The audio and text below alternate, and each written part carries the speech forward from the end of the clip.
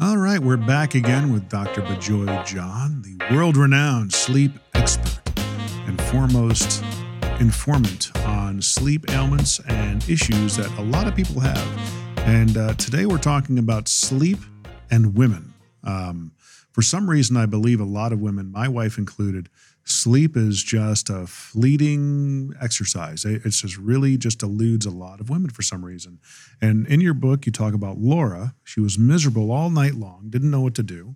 Only 53 years old, so she thought she was too young for menopause, but she just couldn't sleep because she was waking up in the middle of the night, drenched with sweat. She tried everything she could think of to help her sleep. She turned the thermostat down to 66 degrees. She started drinking tea at 9 p.m. That was supposed to make her drowsy. And she had covered up all the lights in the room. She tried to do all the things that we had been talking about, all these episodes, but they still weren't helping. She took multiple supplements that were supposed to help you sleep, including multivitamins, magnesium, valerian root, melatonin, and chlorophyll liquid. She even tried taking various over-the-counter sleep medications to help. But the same thing happened night after night. Dr. Bajoy John, why is that? What happened here? You know, Jim, you can attest and I can attest. Women by nature are poor sleeper. They're wired that way because nature has given them the gift of raising children and having the hyper awareness. They're also caregivers. They play several roles. How many times has your wife, I can say for my wife, say, hey, did you know the children came past the curfew last night? Did you know there was a thunderstorm? Did you see the neighbor's dog barking? I was completely oblivious. I didn't know. So their threshold to sleep is different. They're easily arousable. So that's a design of nature. So that's why insomnia is much, much more common in women, more than 2 times. If you see my clinic, most of the complaints were insomnia from women.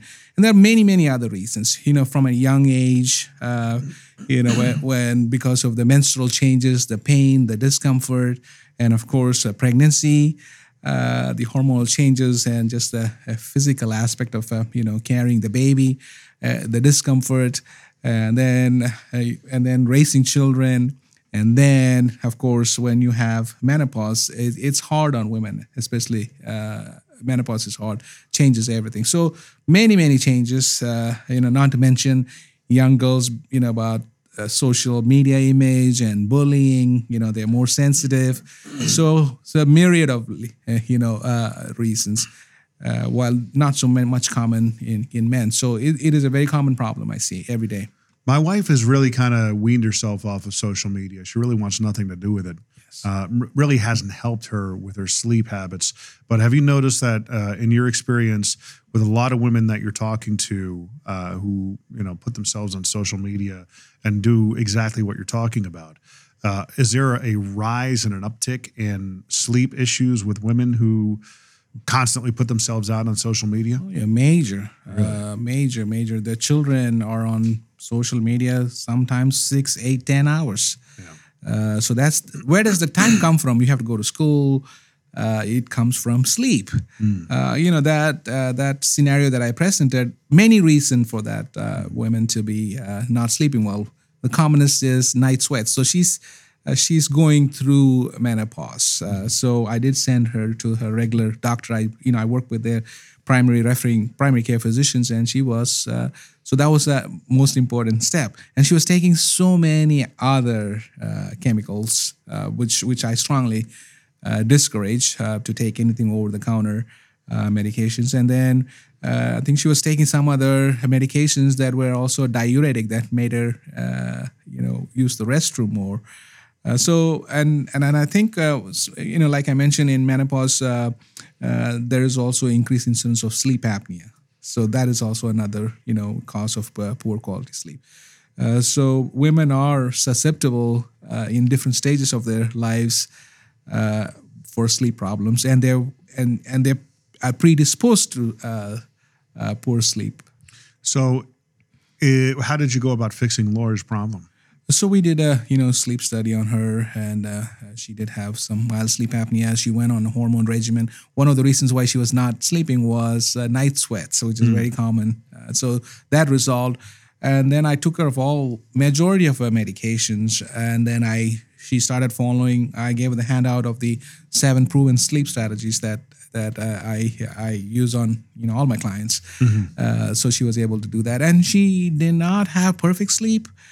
She was sleeping like 4 to 4.5 hours. Now she sleeps about 6.5 hours, which is a 2-hour improvement, which she was very, very appreciative.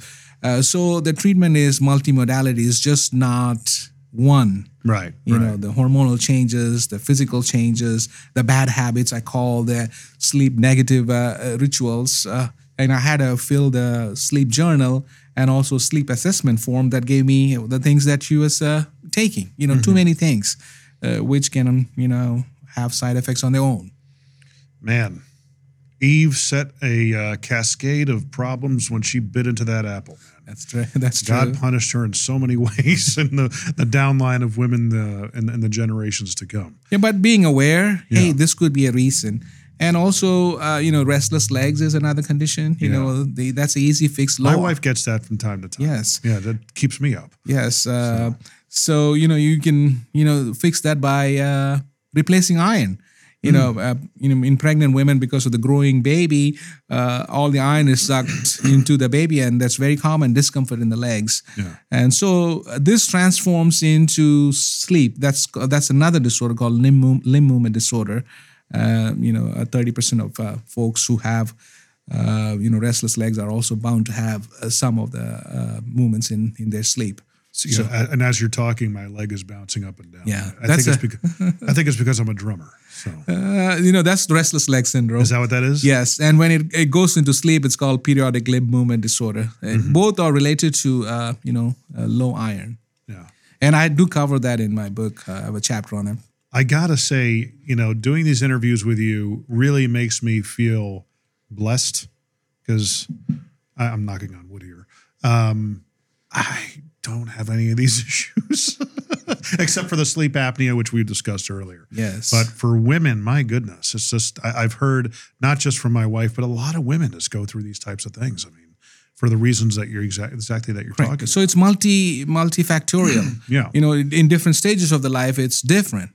Just by as a young woman, like I said, just the changes in the hormones associated with the menstrual period, discomfort, poor sleep, awake, and to being pregnant, and the restless legs and the discomfort, to the sleep apnea, to the menopause. So they're having cycles throughout. On top of everything. And by the time you are 70, sleep is completely messed up, because nobody sleeps well after that age. When people, we talked about earlier in other episodes, the sleep debt. Correct. Is there an anxiety that goes along with that? Because if all of a sudden you know that you need to make up for the sleep that you're missing out, is there an anxiety or a guilt that, well, if I sleep in, I feel guilty, right? Is that a thing? Yeah. So when children have sleep debt, is easy to fix because they don't have other responsibilities. Mm-hmm. Adults have to go to work. There's no time, and it's costing the millions of days of absence, being absent at work. Right. So I have a data in my book, $411 billion. That is equivalent to 2.78 of the country's GDP. That's how much the impact of sleep problem is having on to people who don't feel good. They don't want to come to work. On a country's economy. Correct. Really? That's 2.78%. And that's due to just missing out on sleep. Correct. And not showing up, you're tired. Not to mention errors or accidents. Right. That's totally different. No, barring all the, being able to get to sleep. If somebody just said, well, I'm going to commit to myself, then I'm going to, reducing it to the ridiculous, seeing the mountain, but understanding that you got to take the first few steps up the side of the mountain to get to the top. What's something that somebody, if they really want to intentionally pay off that debt, go to sleep an hour earlier? Is that, you'll start to accumulate that. In a month's time, you got 30 more hours of sleep. Yes. Right? So if you're not sleeping well, first thing I tell, have a schedule. Mm-hmm. I can't say this enough. But then if you, and the second thing I look for, is there a medical reason? Like this woman, she was going through menopause. Mm-hmm. Some people have heart problem, lung problem, as simple as a diuretic. She was also drinking tea late at night. She just had to change it in the morning. Caffeine, and whether it's coffee or tea, is a diuretic. So medical conditions, if there are any emotional conditions like we talked about, anxiety and sleep. So once I identify all that, then I know it's a clear-cut insomnia, which is called primary insomnia, or if it's due to some other causes. So if you're not sleeping well, clear-cut, there's no other reason. So then the first thing I have to do is to consolidate the sleep. I do that by something called sleep restriction. If you're sleeping 6 hours or 4 hours, I try to restrict that sleep between 11 and 5. So no point going to bed like 8 because you're going to struggle. And then I make sure they wake up at 5. So I do at least 5.5 hours, 6 hours of sleep. But this is it's a well-proven methodology, but it's not very good for patients who have psychological issues. I don't recommend that unless their issues are, controlled, because you need sleep to fix your, psychological issues. Right. So if someone's getting 4 to 5 hours of sleep, you're going to incrementally increase. Correct. Not just try and get them 9 hours of sleep No. a night. Okay. Then what I do, if that sleep is good, I tell them to go to sleep at 10:30 now. I still keep 5. And then I give them a break, 5:30 to 11:30. 11:30 to 5:30. So you have a little bit more both ways. So I go this way, try to go to bed a little bit early by 30 minutes, and I tell them to wake up 30 minutes. So this has to be done by somebody who's an expert in this field. You don't want to try, because there'll be setbacks. Right. The first week is hard. They don't like, patients and clients to complain that they get angry. I get phone calls. And they're angry at themselves. But if you get through it, about 2 weeks or 3 weeks, you start your body responding. It's the beauty of this technique called sleep restriction. Well, one of the things that you mentioned is that Laura was indeed going through menopause. Correct. Which had to be diagnosed, I guess. Correct. She thought she was too young for it. Correct. I guess that was the main problem. Yes. So that was the main thing with her. Yeah. It's multifactorial. Like I said, so you just not one answer. So I go through all the checklist. I have everybody fill the sleep journal and sleep assessment. Now I know where their sleep is, what are their problems. And then when I talk to them during my interview, I'm able to identify other reasons. And then if it's an emotional reason, I work with my psychiatric colleagues to fix that. If it's like a medical issues, I call the regular physician to fix that. So it has to have a team approach, and I'm not afraid to ask for help. Right. One thing that kind of just occurred to me just now is that what can people be doing during the day while they're at work, while they're going about their activities? Like for me, I'm trying to sit up more straight. I'm watching my posture. I'm trying to intentionally breathe deeper during the day, because I noticed I take a lot of shallow breaths. Are those things that people could be cognizant about? Any other things that come to mind while they're conscious during the day? There's nothing you can do about sleep. How you feel during the day that's a testimony of how good your sleep is. Right. You have to watch around 2:30 to 2:30. In the afternoon, there is a lull. That's your normal body's rhythm. Right. It's the circadian rhythm. So that's why all over the world people take a break. Siesta, tea time. Everybody goes for that because that's natural. So once you understand, there's a problem with me, I'm tired at 2 in the morning, 2 in the afternoon, then that's a normal thing. It's not something you are. Have you ever gone to a meeting at 2 in the afternoon? Have you ever wondered why? Yeah. That's because there's a natural lull in our body. Well, I had a dentist in Vegas that he would shut down his office for, I believe, an hour or two. Yes. Around that time, and basically mandated that everybody in the office take a nap. Yeah, that's actually healthy. Yeah. So that's not, I take a nap when I can in the weekends. My children, my family know. But naps you have to be careful. I have, and I talk more in my in one section about napping.